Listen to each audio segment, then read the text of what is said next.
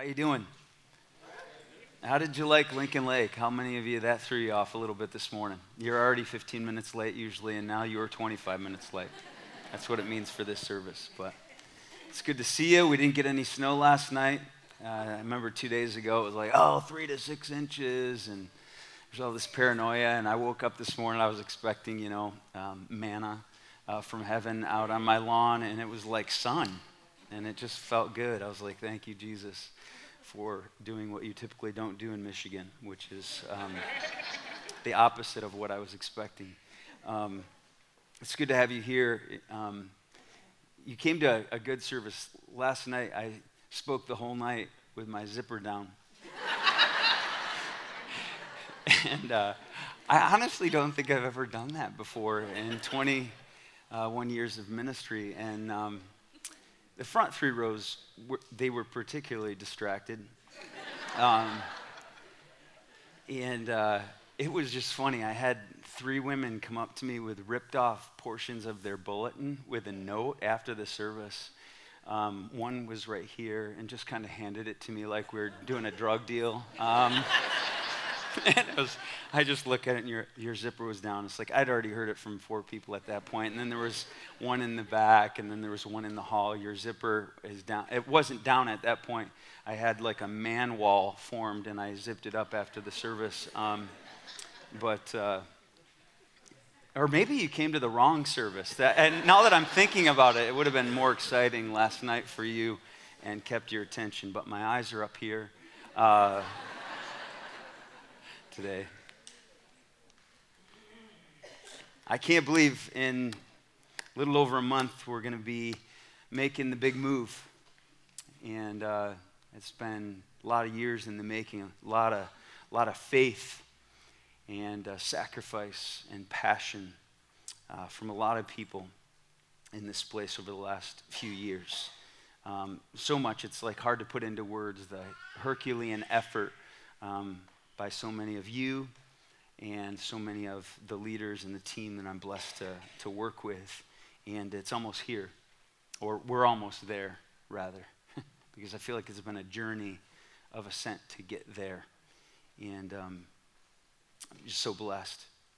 Somebody wrote me an email last week. They're from another state, a larger ministry in another state. And this guy was encouraging me coming down the home stretch of our building project. He's been following from a distance, and he was pumping me full of affirmation. And he finished a paragraph with a sentence that sort of caught me off guard, and it honestly didn't even sound right at first. He said, I know the work God has for Impact is about to enter a new and exciting season. You're almost to the starting line. And I thought, the starting line? This is the finish line. And then he went on the next paragraph talking about the starting line. I had somebody last night come up and say, it's like we're at the Jordan and we crossed the Jordan, but after the Jordan, and how exciting that is, you look up and you see Jericho. And you realize, wow, that is the starting line. And I was kind of sitting there thinking about it, and in my mind, phrases were coming to me like, it's not almost over.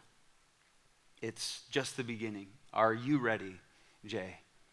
And are you readying the people for what's to come?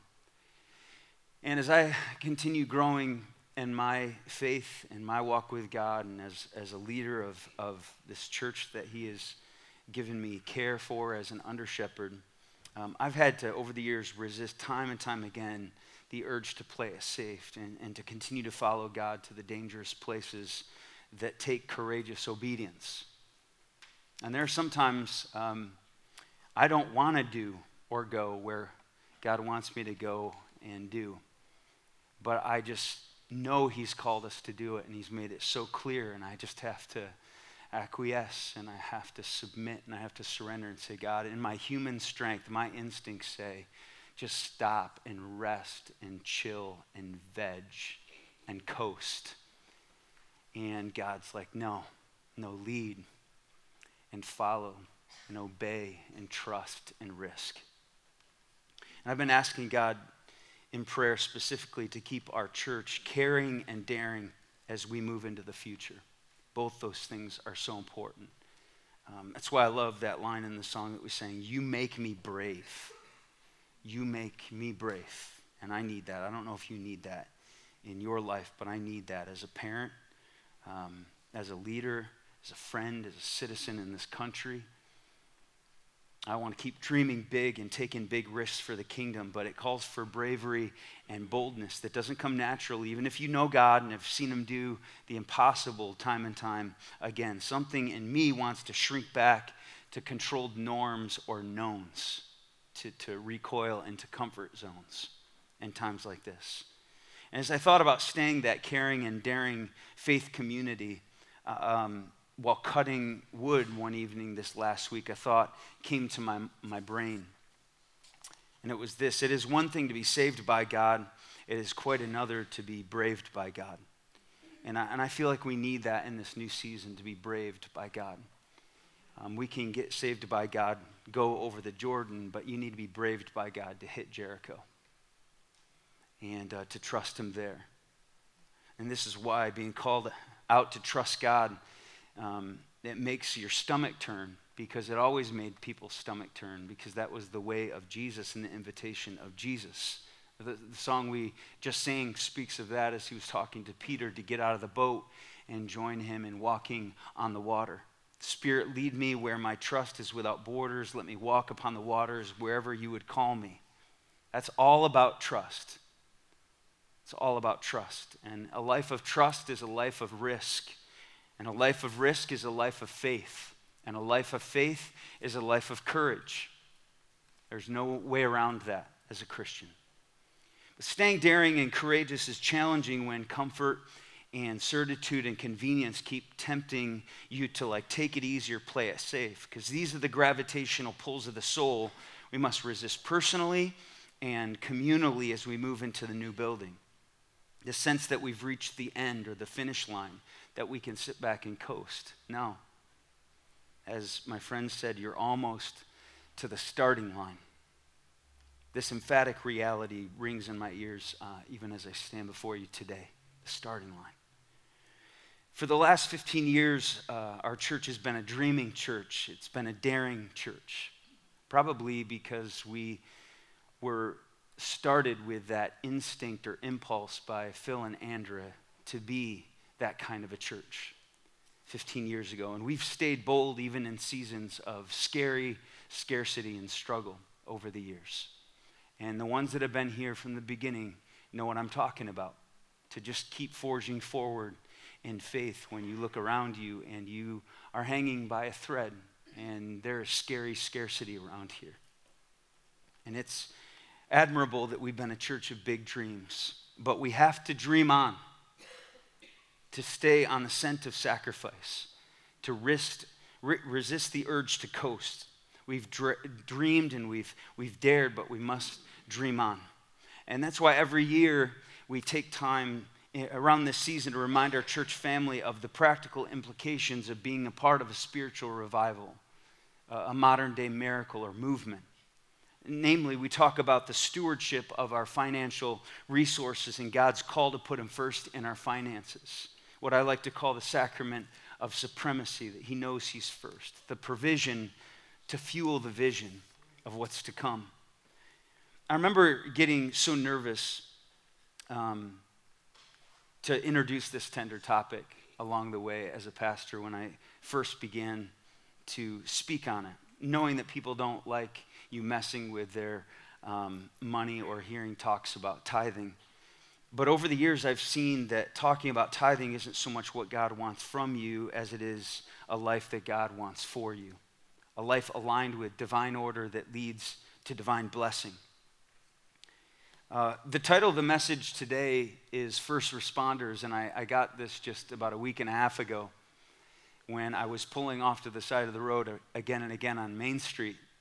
And there were all kinds of volunteer, first responders going by, and there were fire trucks going by, and there were ambulances and police cars. Whatever was going on, it was crazy. It was an all call. And I remember just continuing to pull off the side of the road and thinking about those first responders. And when I think of first responders, I think of people who are trained with a certain mentality. The traits of this mentality are easy to see in a person who values their bravery. They're, number one, moved by the mission. They live to give and to serve. They voluntarily sacrifice. They always listen for the call. They want to be in on the action. They're the first to say yes. They don't see needs as inconvenience. That's what they're there for. They put their lives on the line daily. They don't retreat. They respond. It was interesting. I didn't think about this in the other services, but my sister, my brother-in-law are in a nice little safe community in North Carolina, Apex, North Carolina. And just a day and a half ago, there was some sort of assault in the parking lot near them. And all of a sudden, cars came in and police cars, and this team came in, and the guy actually came out of his house with a gun and started shooting, and the guy was killed, their next door neighbor. And I thought, man, who are these people that just hear the call, go toward the danger, and sometimes it's nothing and they can de-escalate it, but sometimes they lay their lives on the line and it's life or death. These are just crazy people that I respect. And we're in a season as a church when it comes to giving and serving and reaching and welcoming and sacrificing where we need more first responders, people poised to respond to the call of action. Months ago, we were reading through the books of poetry in the Old Testament as a church, and I was reading that familiar passage in Proverbs 3 where it talks about trusting God. You may have learned this one growing up as a kid. I know I did. Proverbs 3, 5, and 6, trust in the Lord with all your heart and lean not on your own understanding. In all your ways acknowledge him and he will direct your paths. How many of you remember memorizing that when you were younger? Yeah.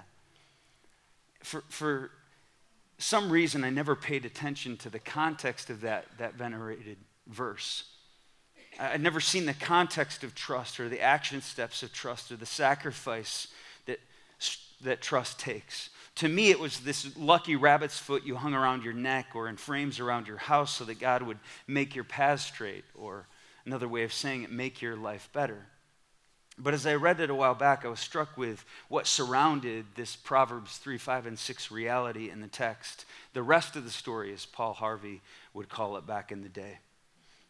If you have your Bible, you can open up to Proverbs 3. And we're going to actually not just read 5 and 6, we're going to read 1 through 10.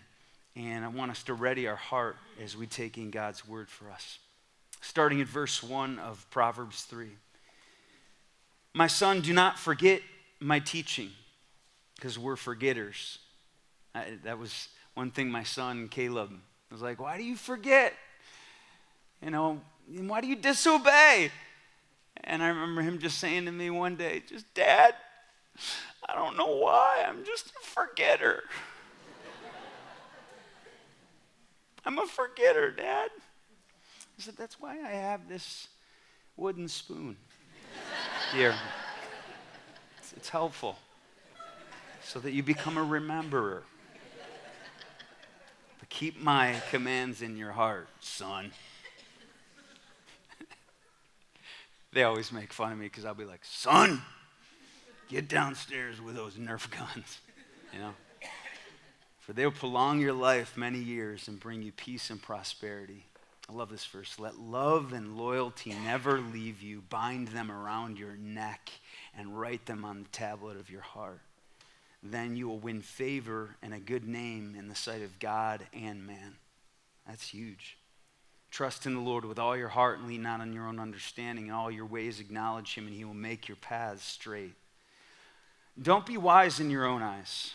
Revere the Lord and shun evil. This will bring health to your body and nourishment to your bones. How many need that?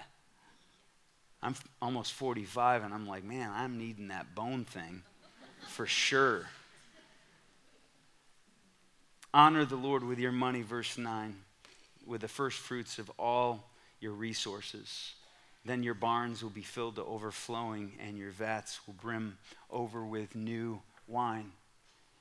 Right there close to Proverbs 3, 5, and 6, there's all kinds of stuff packed in that text. Just some initial observations, simple things that jumped out at me after reading this popular text. First, that let love and loyalty never leave you. Bind them around your neck and write them on the tablet of your heart. I long to have a life marked with or characterized by love and loyalty. I really think out of every characteristic, the people that I look up to the most, respect the most, are loyal people, not flaky people, not slackers, but just these people that stay true through and through in the good times and the bad. They have loyalty and they have love, and they've bound that around their neck, and they've ensconced that on the very tablet of their heart. It's hard to find people like that. It's a rare breed. Another thing that jumped out is the word all in this text is seen 3 times. It said, trust the Lord with all your heart and with all your ways. And another verse, with all your resources, with everything you are, everywhere you go, with everything you have. All. All. And then the last thing toward the end in verse 9 and 10, trusting is directly connected to tithing. Never seen that in this text before. That your first fruits are linked directly to your faith. I love the way one translation rendered it in a more modern vernacular, since we don't think of tithing anymore in terms of the first fruits of our crops or the firstborn of our flocks or our barns being filled with harvest or brimming over with new wine in our vats, unless you're a farmer or vintner, that is. But in Proverbs 3, 9 and 10, it says this, honor the Lord with your finances, with the tithe of all your income. Then your house will be filled with abundance, and your life will brim over with blessing. You tell me who doesn't want that? But I can tell you what your brain is doing right now, because I know what my brain does the minute someone starts meddling with my money. I start racking my brain and thinking through ways to logically justify my current lifestyle. I look to create a narrative that fits my confirmation bias to justify my behavior, because I don't want to change, not in this area. And the words back off come into my mind. Just back away. That's why I love the 2 things this verse says not to do in your relationship to God when your first response as a first responder is to talk yourself out of things when it comes to trusting and tithing. First, don't lean on your own understanding in verse 5, which is to say, just don't go with your gut reaction right now. Don't let what you feel determine what's real. Don't explain God's way away so easily. Don't rationalize your behavior to alleviate the pressure, conviction you feel. Don't talk yourself out of trusting the truth. Don't figure out your own plan of action. Don't grasp for control of your life. Don't lean on your own understanding. The second thing he says don't do is don't be wise in your own eyes, which is to say, don't simply let your physical senses direct your next spiritual step. Don't think of yourself as more clever than God. Don't create a world that values the seen over the unseen. Don't construct a life according to mere human calculations with your calculator. Don't believe your own lies of compromise and concessions. Don't let the lust of your eyes breed greed or gluttony. Don't let the idea of stewardship form apart from generosity. And this has happened in a lot of our lives, that we think of stewardship and we've allowed that to form apart from generosity. When it comes to trusting and tithing, I see this leaning into our own understanding and doing what's right in our own eyes happen even in my own heart. We are not naturally first responders. By nature, we are first rationalizers. I've heard people's rationalizations, their human understanding. They're doing what is right in their own eyes, their own human perspective down through the years of ministry. Some have said, well, I don't believe in tithing. To which I respond, well, we as a church wholeheartedly do believe in tithing from stem to stern.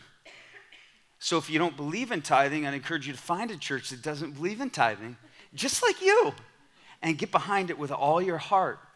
If you want that kind of church experience, then find a church that has your belief system regarding tithing and see how you like it. Go find that and get behind it with all your heart. This is not that church. We believe in generosity and tithes and offerings and sacrifice and putting God first in our finances. I've heard people say, well, I don't believe that's even biblical to tithe anymore. To which I usually say, then I don't understand why you have no problem enjoying, utilizing, and consuming all the benefits that come from other people's tithes and offerings at this church. You enjoy the modern facility, the inspiring videos, state-of-the-art sound system, moving worship, innovative kids ministry, the personable pastoral staff, other than John Bell,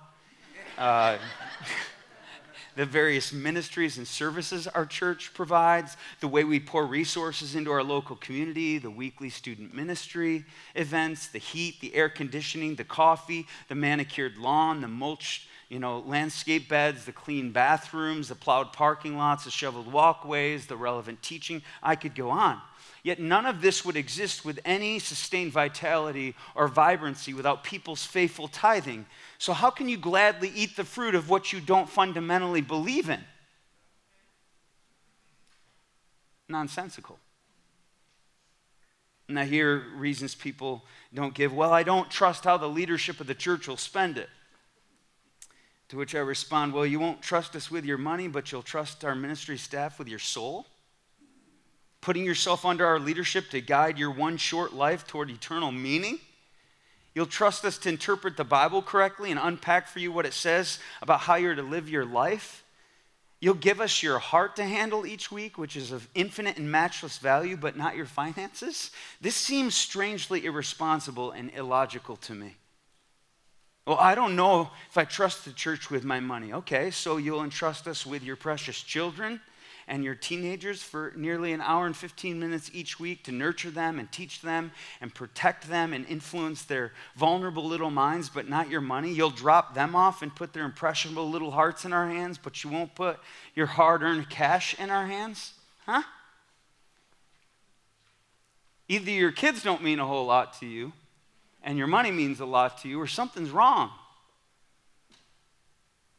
I've even heard some really amazing logic, human understanding that is so brilliant, I almost have to give people a mulligan and say, man, you beat God. You're smarter than he is.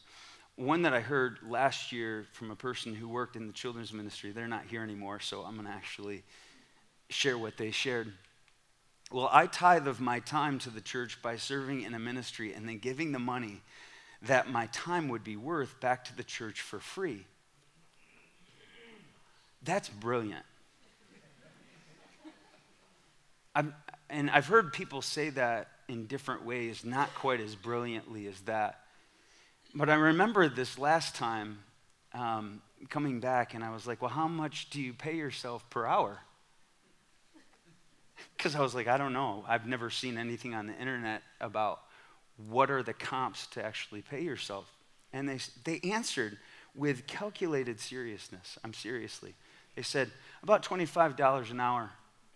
And since I come a half an hour early and stay a half an hour late, I figure it's about 3 hours if I include travel here and back from where I live. And that's what I give every week, $75, which is even more than 10% of what I get paid at my job. So you should be happy. That's amazing. And I think we all have ways of reordering the words in this famous verse to accommodate our revised version of faith. I put the me first version, which is this: lean on your own understanding before you start trusting the Lord. And when your paths become straight, then begin to acknowledge him.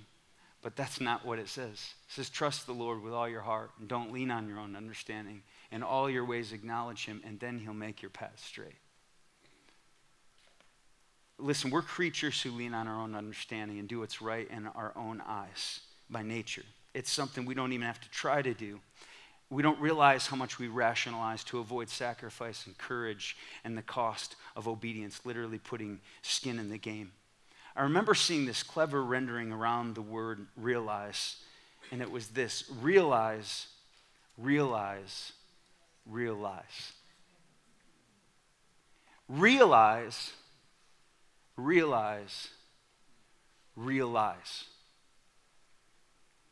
Now here's the thing: when we can connect the dots between tithing and trusting, resisting the lies We keep telling ourselves about our own commitment to God, all the while maintaining sole control of our lives. We can start to maybe make some headway in our faith, but not until then.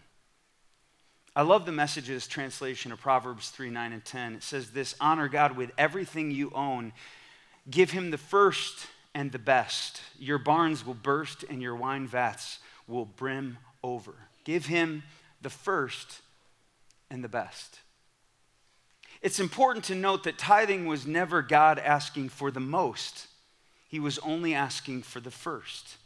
Tithing was the first and best 10% of what a person was blessed with by God. And as you read the Bible, you'll notice that people never gave their tithe. They simply returned their tithe because it was never theirs to begin with. It's always been God.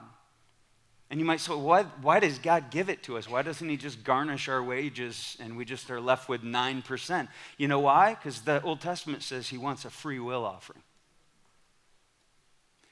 Because a free will offering is I have a decision of whether to give God back what is already his, or I can steal it from him.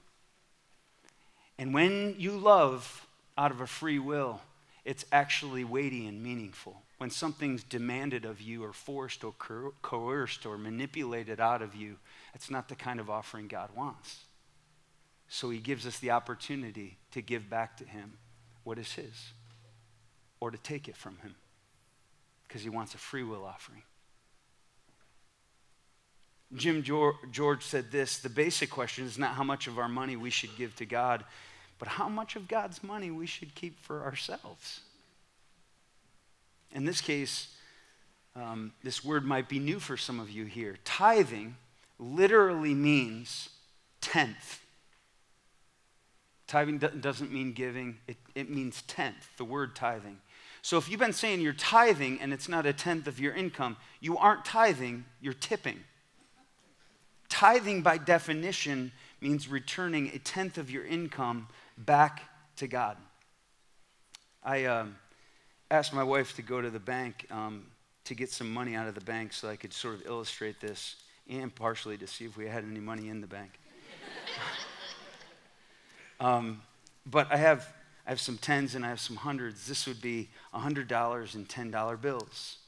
And what tithing was in the Bible wasn't spend my money, pay my mortgage, car payment, kids in 4 different sports, Starbucks, vacation, whatever. Oh God, thankfully this month I have $10 that I can give you at the end. Tithing was the first and the best. That's why it's called the first fruits. It's like, God, here's what's yours. Thank you for everything you provided. Now, what do I do to steward this for your glory?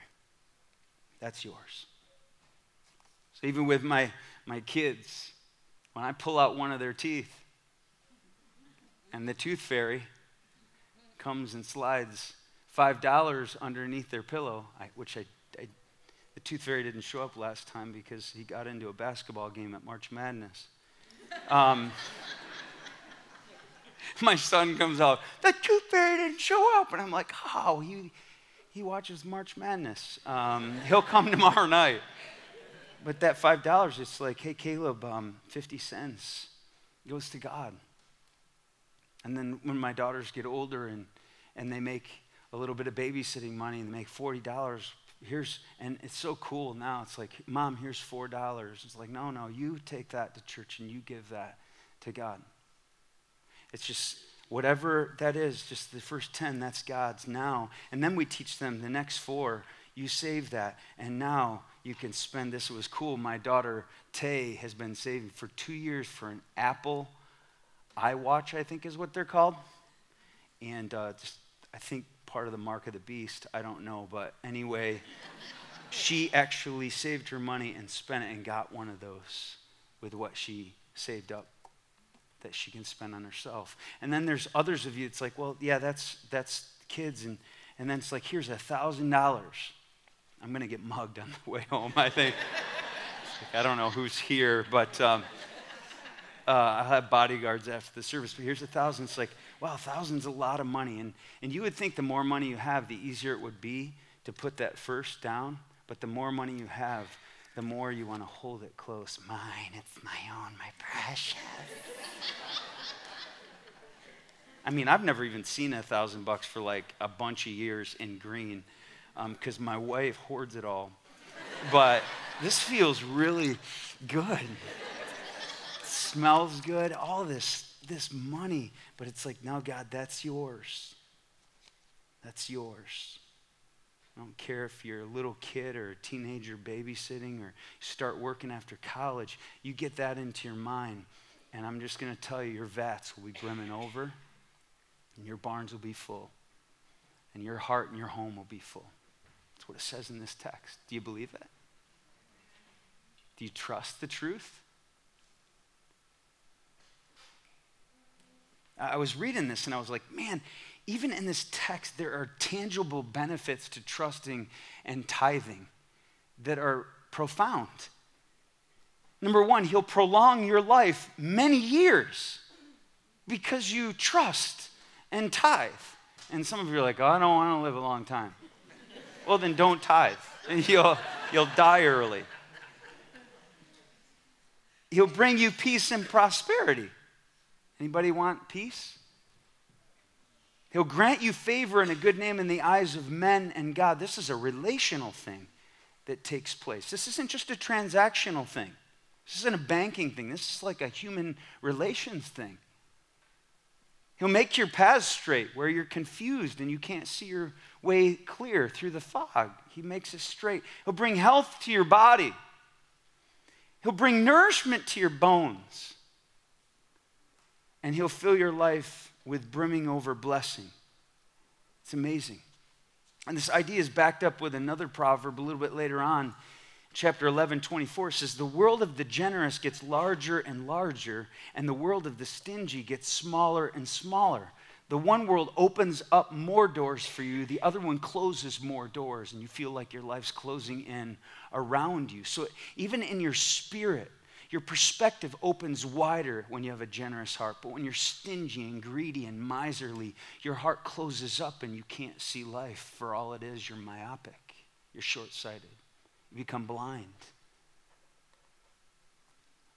Martin Agu said this, as you give, your hand stretches. As you take, your hand shortens. So as a church, we take time every year to align ourselves and our priorities. We're always tuning ourselves to Jesus' heart throughout the years with our attitudes and our actions seeking to become like him. But once a year, we set aside time to make sure God is first in our finances. We believe in being a generous church, a tithing church. We believe that God so loved the world that he gave. And we want to so love God and so love the world that we mimic his activity, his habit, by giving ourselves. Before Jesus talked about seeking first the kingdom of God and his righteousness and everything else being added unto you, earlier in the conversation in chapter 6 of Matthew, he was having a conversation. In verse 20, he said, lay up for yourselves treasures in heaven. That means invest in eternal things. For where your treasure is, there will your heart be also. When he says, where your treasure is, there will your heart be also, Jesus knows what he's talking about. He knows that our worship follows our wallets, that our wallets do not follow our worship. What we give to as first becomes first in time because our hearts were coded that way by our Creator. We were hardwired with that first fresh flash before we had any second thoughts about putting God in second place. There may be no greater warfare of worship than when you surrender your wallet. After you surrender your heart, the surrender of the wallet is, I think, the hardest thing and the last thing in the discipleship of a believer. When you tithe, you face internal and external consternation and conflict over that decision and action because Satan knows that where your treasure goes, your heart will follow with reckless abandon. He knows the power of the discipline and the blessing of tithing, the sacrament of supremacy. It's more than a conversation about money. It's a choice of where you're going to direct your worship for reals, as the kids are saying. If we can get woke to this concept. Okay, I'll stop there. I don't know any cool words. Yeah. This action of tithing to me, is the last beachhead of breakthrough in many people's journey of learning to finally fully follow God. I've discovered something, especially in the last 8 years of being a lead pastor of a church, and I mentioned this last year, that there are 3 kinds of people that find it hard to give 10% in the church. Those who have too little, those who have just enough, and those who have too much. I found you. You're in one of those. I don't care what seat you're in. I found you. The hound of heaven's coming after you. And believe me, the same exact fleshly reaction in all of us happens in each one of those seats that we sit in. When we don't have enough, we can't do it because we don't have enough. When we have just enough, we just have enough. And when we have too much, we're like, there ain't no way I'm giving God that much. That's a ton. Suffice it to say that in our minds, there will always be a perfectly sensible reason to not tithe, humanistically speaking. So we're going to do something to break the spirit of mammon, as Jesus called it in Matthew 6. It was actually the god of money back then. As a church, we're going to repeat an initiative we presented at this time last year that revolutionized a lot of people's lives and reordered their priorities. We're calling it the 120-day First and 10 tithing challenge, where that first 10 is just something we do, and we want to test God in this challenge. And this challenge isn't what you think. It is challenging ourselves in our own obedience and discipleship, but it actually is born out of a text in the Bible found in Malachi where God invites us to challenge him in Malachi chapter 3, verse 10, where he says, bring the whole tithe, the whole thing, into the storehouse. No, don't negotiate, that there may be food in my house. You got food in your house, you're taking care of yourself, but I want you to take care of my kingdom and my purposes in my house. Test me in this, says the Lord Almighty, or the Lord of the angel armies of God, and see if I will not throw open the floodgates of heaven and pour out so much blessing that there will not be room enough to store it. Test me in this. It's the only time in the whole Bible that God throws down a challenge for us to test him. In another text it says, prove me in this, which is to say, I dare you to make me prove myself to you. He wants a challenge, and this 120-day First and 10 challenge is us taking him up on his invitation where he is almost taunting us to test him. We did a study by an external company who performed a thorough needs analysis on our body, and based on the median income of our area and the number of family units currently in our church, it demonstrated what our giving would look like if our whole church gave their whole tithe.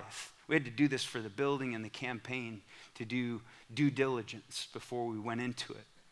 Currently, our church gives about $38,000 to $40,000 on a weekly basis, which is amazing, probably mind-blowing to some of you here. But that's at about 34% of people tithing. The potential, if 100% of people tithe, would be $70,000 to $75,000 weekly. I mean, I know those are big numbers, but when you think of all the people that come to all the services, if the whole church gave their whole tithe, wouldn't it be amazing to actually give away more than what we need for our operating budget to our community? Because we just have more than we need. And we already do that. Whenever we get more than we need, we just are able to be more generous to the world around us to show him the tangible love of Christ. And I think about 34% of people tithing, and we're making budget, and we're doing just fine. So this message isn't a message out of desperation at all. That's why it's really fun to give messages that aren't out of desperation. It's a message because I want this obedient life to bring these tangible peace and prosperity and health and wholeness to you through trusting and tithing. Because it is an act of obedience. And you can say, well, we already have enough. We're making budget. Why do you care? Because 34% obedience, I can't tolerate that. What if this was like monogamy or infidelity? Well, 34% of our church, they're not faithful to their spouses, but we're not going to talk about that. There's just no way. I'd be up here right now just saying, whoa, whoa, whoa, whoa, whoa. We believe in faithfulness to our spouse. Not just even 50% or 70%, but we believe that we're going to teach the truth at 100%, hoping and praying that we can obey God right up to toe the line. Say, God, we love you. I'm not okay with 34% of people being faithful to their spouses. Why would I be okay with 34% of people being faithful to God with their first fruits? And it's critical that our church follows in obedience financially for a couple reasons as we move into this new and exciting season in our church's future. So we're getting ready to move into our new facility in a little over a month, absorbing the additional overhead costs of being in a larger facility. It's going from an 18,000, foot facility to going to a 44,000 square foot facility. We're getting ready to hire several full and part-time staff members in the coming year to lead critical ministries and serve people as we grow numerically in the next couple months and years as a church. We want to prepare for that. And we need to stay generous to our local community and to the world around us by giving to redemptive efforts outside our church that serve those in need. We want to stay externally focused. And when we're generous, we can do that. And for these reasons, we just need to graduate in our giving to new levels in order to be prepared to occupy our new facility and the growth that will occur as we move into our new church home. It's exciting, but it requires fiscal responsibility and practical preparation. So I want to encourage everybody in our body in this room with this phrase, at the first, be the first, to go first, with your first, for the first. Because he is the first. He's our first love, as it says in Revelation 2. To literally be a first responder. And I am not naive enough to think there have not been people that have come here for 15 years and still have not complied with God in this area of their life. In fact, I know that to be true, just statistically speaking. And I hope after 15 years, the hound of heaven has finally chased you up the tree and you're going to come down. And if you're new here, you're somewhat off the hook. Because I'm not talking to you, I'm talking to our family, our church family. But if you want to be a part of our church, well, I am talking to you. Because this is who we are. We're a generous church. We're a tithing church. Do you believe in what God says in his word? And I mean, I'm looking at your beady little eyeballs, and everybody's just like on the edge of their seat, like, what must I do to be saved? What can I do to give? Please tell me. I can't wait. Like, my hand is on my wallet. Like, what can I do? I'm so glad that you asked. Here's the 3 ways that you can give right here. You can text to give. And that number actually works this year because it's the right one, unlike last year. And that's more for just sort of the people that use their phones. I don't get that. That scares me. We give online to impact.church. And you can get on there, and that just sort of collects your information. It's safe. It's private. And then just some people with check or mail or cash, they do it that way. That's the way we give around here. That's the way people give around here. So as we leave today, I just want all of us to look deep into our hearts and have that tough conversation in the days to come, this kingdom-critical conversation really with God, with ourselves, with our loved ones, about how we can budget God into the top line of our economic spreadsheet, putting Jesus first in our finances. I love what Andy Stanley said recently to his church in Atlanta after having a conversation like this on tithing at the end of his message. He said this: God wants you to go home, look at your bucket of seed, and determine in your heart how much you need to sow into his kingdom. He wants you to consider thoughtfully your current circumstances, your life, your potential, and your finances. He wants you to involve your family. He wants you to pray about it. And then he wants you to come up with a plan to intentionally and systematically give. Not temporarily or temperamentally give, but devotionally give, not emotionally give. And our prayer as we move into this new season of locking arms and banding together and tithing is this: God, give me a thirst to put you first. I want to bless you so that you can bless me, so that I can bless others. And we want to test him and watch him prove himself faithful in the coming years, just as he's been faithful in the last 15 years of our church. Trust the Lord with all our heart and not lean on our own understanding, to be first responders moving into this next and new season as a church. We've been a daring church for 15 years, and we've been a dreaming church for 15 years, and we are going to dare on, and we are going to dream on in the coming days. God, I want to thank you for the opportunity to talk about this on your behalf today. It's such a privilege for me to just stand up here and share your word and your heart.